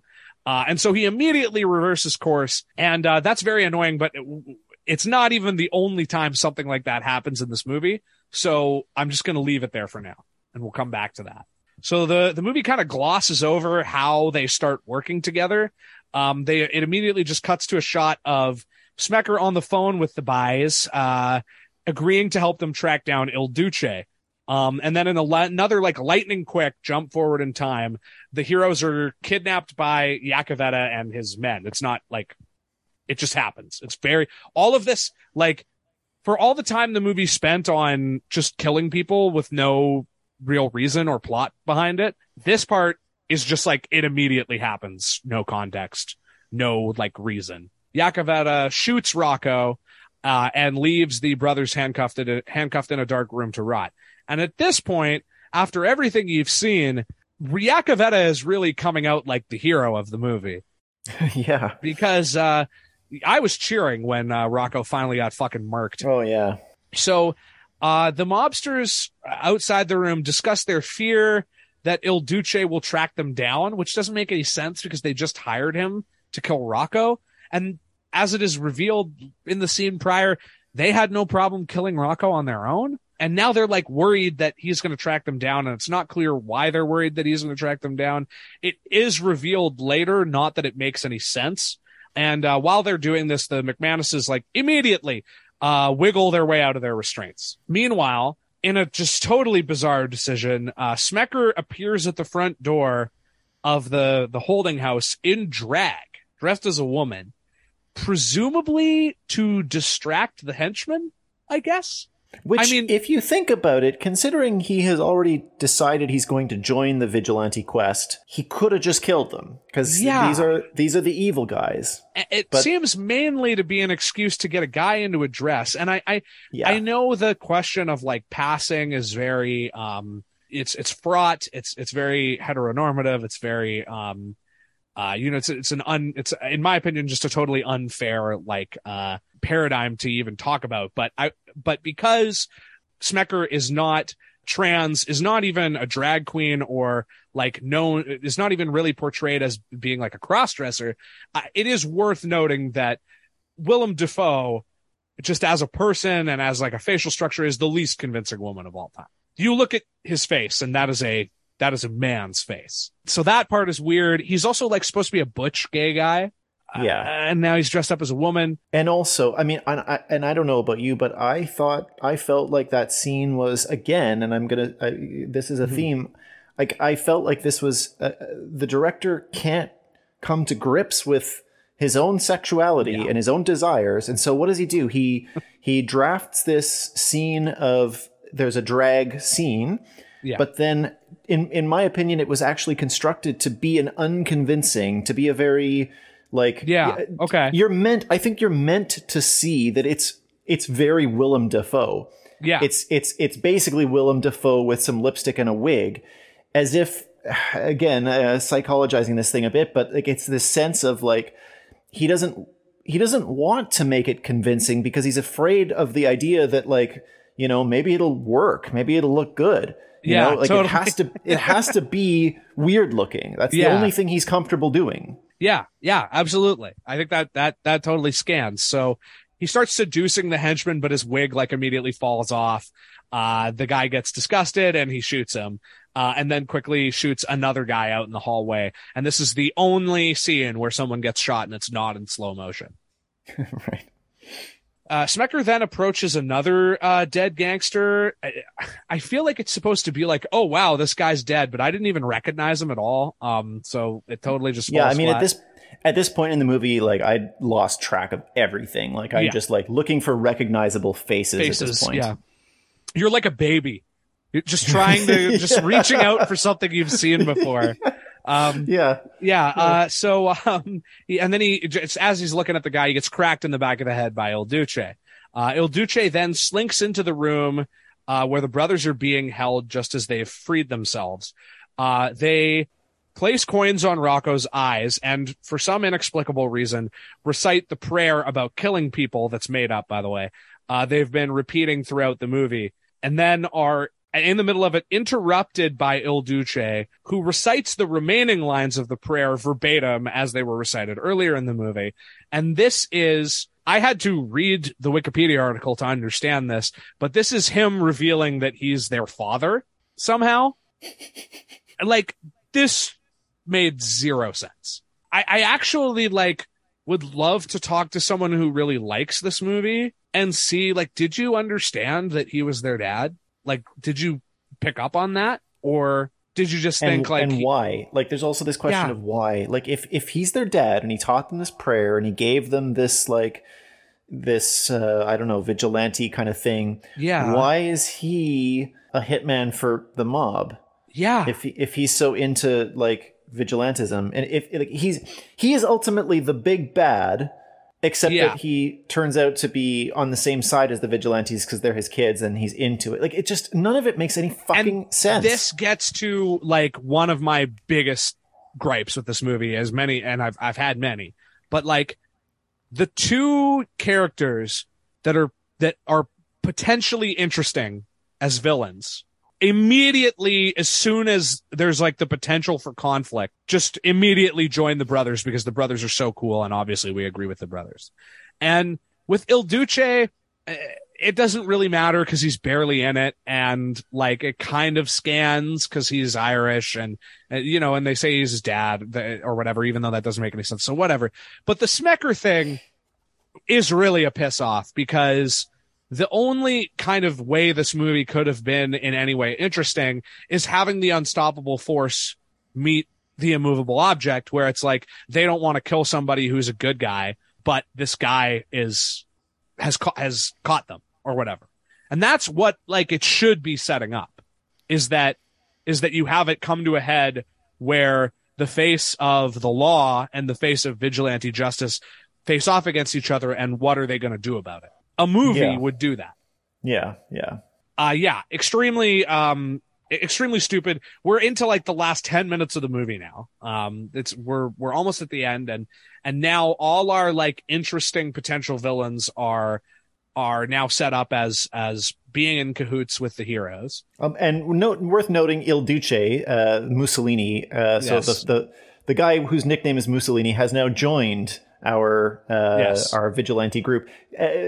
Anyways, a little bit of psychology there for sure. So the film then flashes forward 3 months to the trial of Giuseppe Iacovetta, as the viewer is informed via newscast that, like, basically it's expected he'll be acquitted. It's not really clear why, but the newscaster is like, bad guy gonna go free. It's breaking news. Bad guy go free. Yeah, well, because, as you know, in the fascist mindset, the courts are all run by liberals, and the criminals all get away with it, and the worst criminals, they always slip through the net, right? Yeah. Interesting take to have on that. So the brothers, reunited with their father, finally storm into the courtroom, give a long, dumb speech about dispensing justice. Where they kind of do a takeoff on the give us your poor, your yada yada yada. Is that what's that from? Is that the Statue of Liberty? On the Statue of Liberty. Yeah, it's inscribed on the Statue of Liberty. Okay, and they give the long stupid speech, and then they murk Iacovetta off screen. Stupid. Yeah, you've set this guy up. This is supposed to be the big fucking thing. Okay, so they showed they had the thing earlier where, and we didn't mention this, but in the mobster hotel room scene, you don't see it, but you hear about how they both stuck their guns to the guy's head and the bullets crisscrossed and went through the guy's eyes, right? Yeah. A filmmaker would have that happen here, and you get to see it, and it would be cool. Yeah. Instead, you just hear the gunshot and it cuts to Willem Dafoe's face being like, oh, he got shot. Wow. What a thing. Just kind of like reacting to it. Absolutely just stupid, boring. And then finally, we get to the end of the movie where it's a montage of, like, man on the street, evening news, of course, interviewing different people who express different opinions on the Saints, including the only black person in the movie who loves them, says that they're great. And mostly people think they're cool, but a few people don't. And that's the end of the movie. Yeah. Fuck. Yeah. And actually, there was one black person earlier in the film. It was the judge in the court. Of course. Yes. The judge who was presiding over the Yakavetta case, which, I'm not going to, don't want to overread into this, Sure. but in a movie where you have not cast a single black person. Yeah. You finally do cast a black person, and the role that they fulfill is to be the overseer of the court that your heroes are about to shoot the shit out of because it's corrupt and lets the bad guys go. I mean, not exactly great from the standpoint of representation, especially in a movie where you actively have a racist joke that insists on using the N-word and valorizes the idea of sending all of the black people back to Africa. So yes. All right. So that's the end of the movie. And I mean, obviously there isn't, I think there's not a lot more to say about it because I think we got into it pretty deeply just as we described the plot of it. But I want to take a second to talk about, and we'll talk about him at length in another episode at some point, but I want to take a second to talk about Tarantino, to talk about Pulp Fiction, because anything that is about the Boondock Saints is also about Pulp Fiction, because Pulp Fiction is the reason this movie exists, both creatively and financially. It's the movie that Troy Duffy is desperately trying to make, and the movie that the producers were also hoping he would make, to sort of cash in on that. Pulp Fiction, it's an important movie in film history, but particularly for like in quote unquote independent cinema, it's a true before and after moment. Like, if you were going to split the history of indie cinema into two parts, it would be pre-Pulp Fiction and post-Pulp Fiction. So I rewatched Pulp Fiction very, very recently as sort of, because I wanted to compare it to this movie because it had been a while since I'd seen it, and it holds up. It's really good. It is basically as good as the critical response would have you believe. But I think the thing that people miss about it, even people who like it, like I read a lot of contemporaneous reviews. I read a lot of reviews that were done much later. And a thing that comes up over and over again is people really think of it as like this postmodern like movie. It's not really about anything. It's just like a bunch of references to stuff, but it's all just so beautifully crafted and done that it doesn't matter. And I totally reject that interpretation because the movie is definitely about something, and it's actually about a few different things. And I think, it's got a lot more going on with it than people realize. And it's funny because I read one review that described it as totally like post-racial. Race basically has nothing to do with any of the characters. Like for the most part, with a few exceptions, like Marcellus could be white and Vincent could be black, and it wouldn't matter, right? And then I read I read two reviews that sort of said the same thing. One of them saying that in a critical way. Like, this movie is post-racial and therefore, like, its handling of race is fundamentally very stupid and just not well thought out. And then I read another one that was very funny, where they said it was politically correct. And I don't think they meant it as a bad thing, but they were saying, like, this movie's, it's so woke, it's so politically correct. Like, it's got all these women and they all play different kinds of roles that like some of them are like criminals and equals. And then, some of them are doing this or some of them are doing that. And women actually, it's a movie that actually passes the Bechdel test and like yada, yada, yada. And like, it valorizes interracial friendship and like stuff like that. And I thought that was, both of those takes I thought were very funny. But what that movie is like actually about is Ezekiel 25:17. And obviously, like the ending of the movie, everyone knows is about that because Jules like makes the choice to finally, in a situation where he's presented with the choice to murder someone or let them go, he finally makes the decision to, as he says, like buy their life. Right? You follow me so far?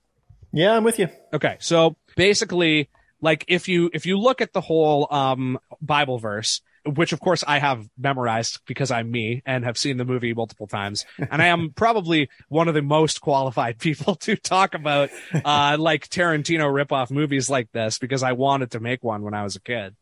So the path of the righteous man is beset on all sides by the inequities of the selfish and the tyranny of evil men.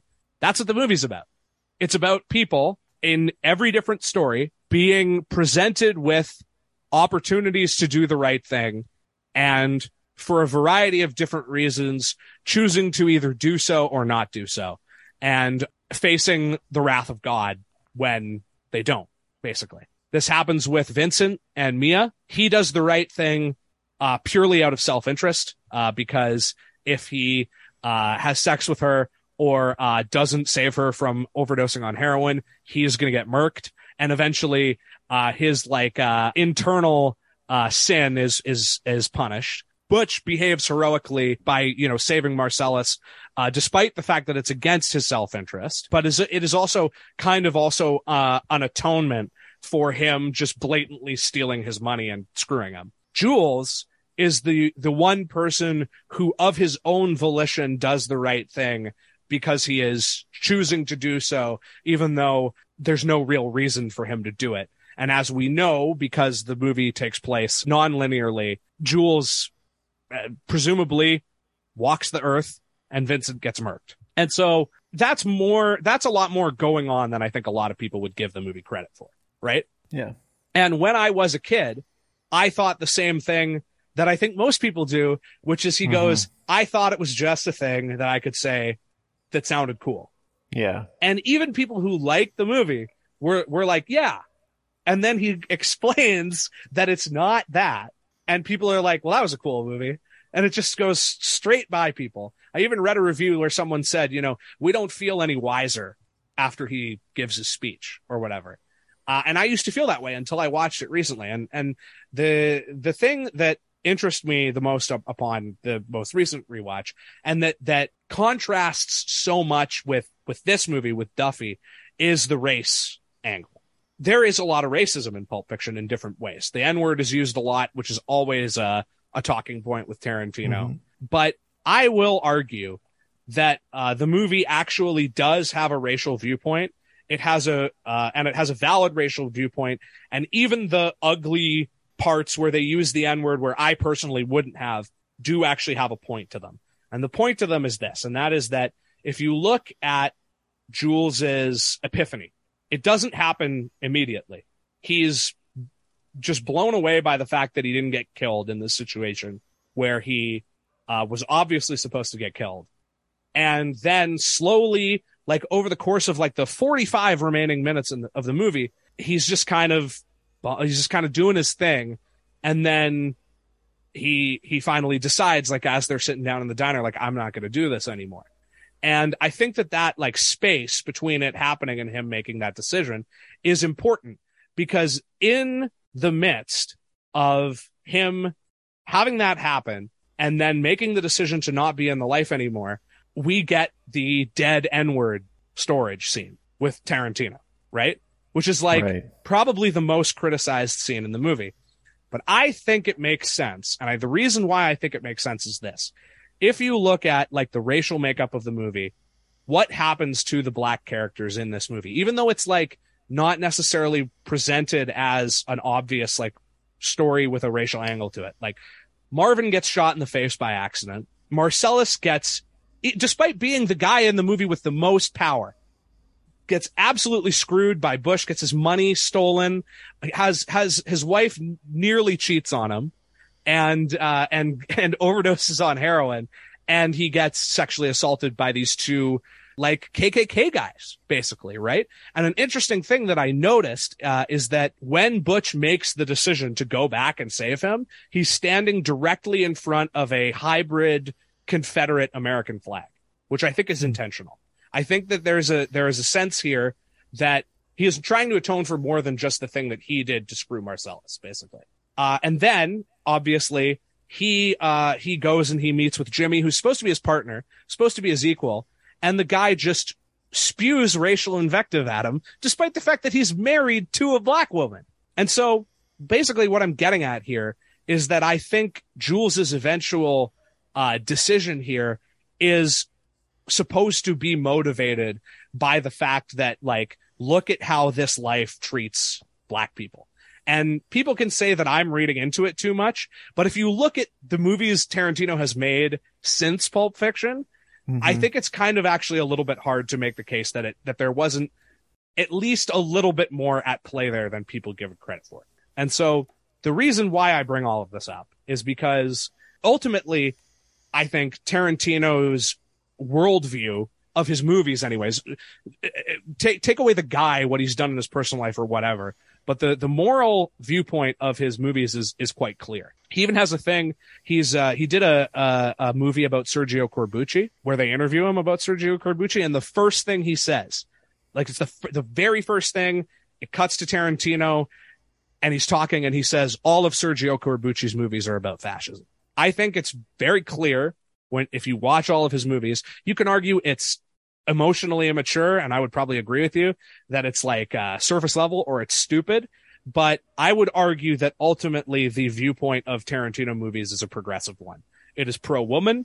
It is anti-racism. Even if he does use the N-word a lot in his movies, like a good guy never uses the N-word in a Tarantino movie. Only bad guys use it. His viewpoint in his movies is as much as it's a 12-year-old's idea of it, it is ultimately like people who hate women and other races are evil and bad and should be punished. And so that's what makes this movie so fucking galling is because it shows you that like if you were to give a person who hates Tarantino $5 million to make a parody movie of Tarantino about how much they hate him and how stupid it is, it would look like this movie. And it's fascinating to me that the people who like a lot of the people who like him the most and try to channel him the most believe the same thing that the people who hate him the most do, which is that his movies are about how it's cool to be a racist, sexist shithead, and that, it's cool to do that and watch a bunch of people die. Even though, hilariously, like Pulp Fiction is, and most of Tarantino's movies actually, they are mostly people in rooms talking. That's most of what it is. Mm-hmm. So yeah, as an ardent Tarantino defender, this movie was like a shining, shimmering example of why he is good and everyone else that tries to be him sucks complete shit. Well, and if you set aside all of the stylistic stuff and the stylistic ways in which this movie failed, based on your kind of part of your reading of Tarantino's films, sort of their purpose, it's like, look, in both Tarantino films and in this film, there's a sense of like, there is injustice in the world and someone needs to do something about it. And it's probably going to have to be with a gun. Yeah. The difference is like, what Tarantino usually points to as the injustice is like racism. Actual injustice, oppression. Like, like Nazism. Like there's things that he's pointing to that I agree are bad, and I think that that any reasonable person would agree are bad. Whereas what this Duffy asshole thinks is bad is PC culture. Yes, what he thinks is bad is that gangsters exist, I guess, and that the media won't talk about them properly and the cops won't do their job. What if we could do a Tarantino movie but take out all the affection for black culture? Exactly. And replace it with racism. Yeah, and also hating lesbians and hating women and hating gay people, trans people. Like, hate as many people as possible, and have no... believe that you're about justice and injustice, but basically hate all of the people who are victims of injustice in our society. And that's this movie. And as a result, like there's no catharsis whatsoever. There's no, first of all, most of the people who die, we don't even know who they are. We don't even know what their deal is. But like in a Tarantino movie, like especially his more recent ones, I think you can very strongly make the case that like he is sort of trying to right the wrongs of history through cinema. Yeah. By giving you the catharsis of like watching a slave kill all the slave masters, or watching a guy machine gun Hitler's face into a pulp, or watching a guy save Sharon Tate from being murdered, which is like, I don't know how deep the guy really is, but like if you want to get into like the shady, the whole thing that happened culturally because of the Mansons, like also very interesting. Yeah. So, I look forward to discussing those good movies later in the future, but I think this was a perfect, actually, kind of introduction to that. Yeah. And so, I think I can predict from both of us 0 out of 5 on this one. Oh, yeah. If there was a less than 0, I would do a less than 0. I'm a worse person for having seen it. Yeah, Defoe has maybe two semi memorable redeeming moments that are only memorable or redeeming in relation to the rest of this terrible dog shit movie that Yeah. I'll end on this. The only person I've ever met that really, really loved this movie also said that their favorite book was Starship Troopers. The book. So, okay. Yeah, the fascism thing scans. It does. All right. Well, thanks for listening, guys, and we'll see you next time.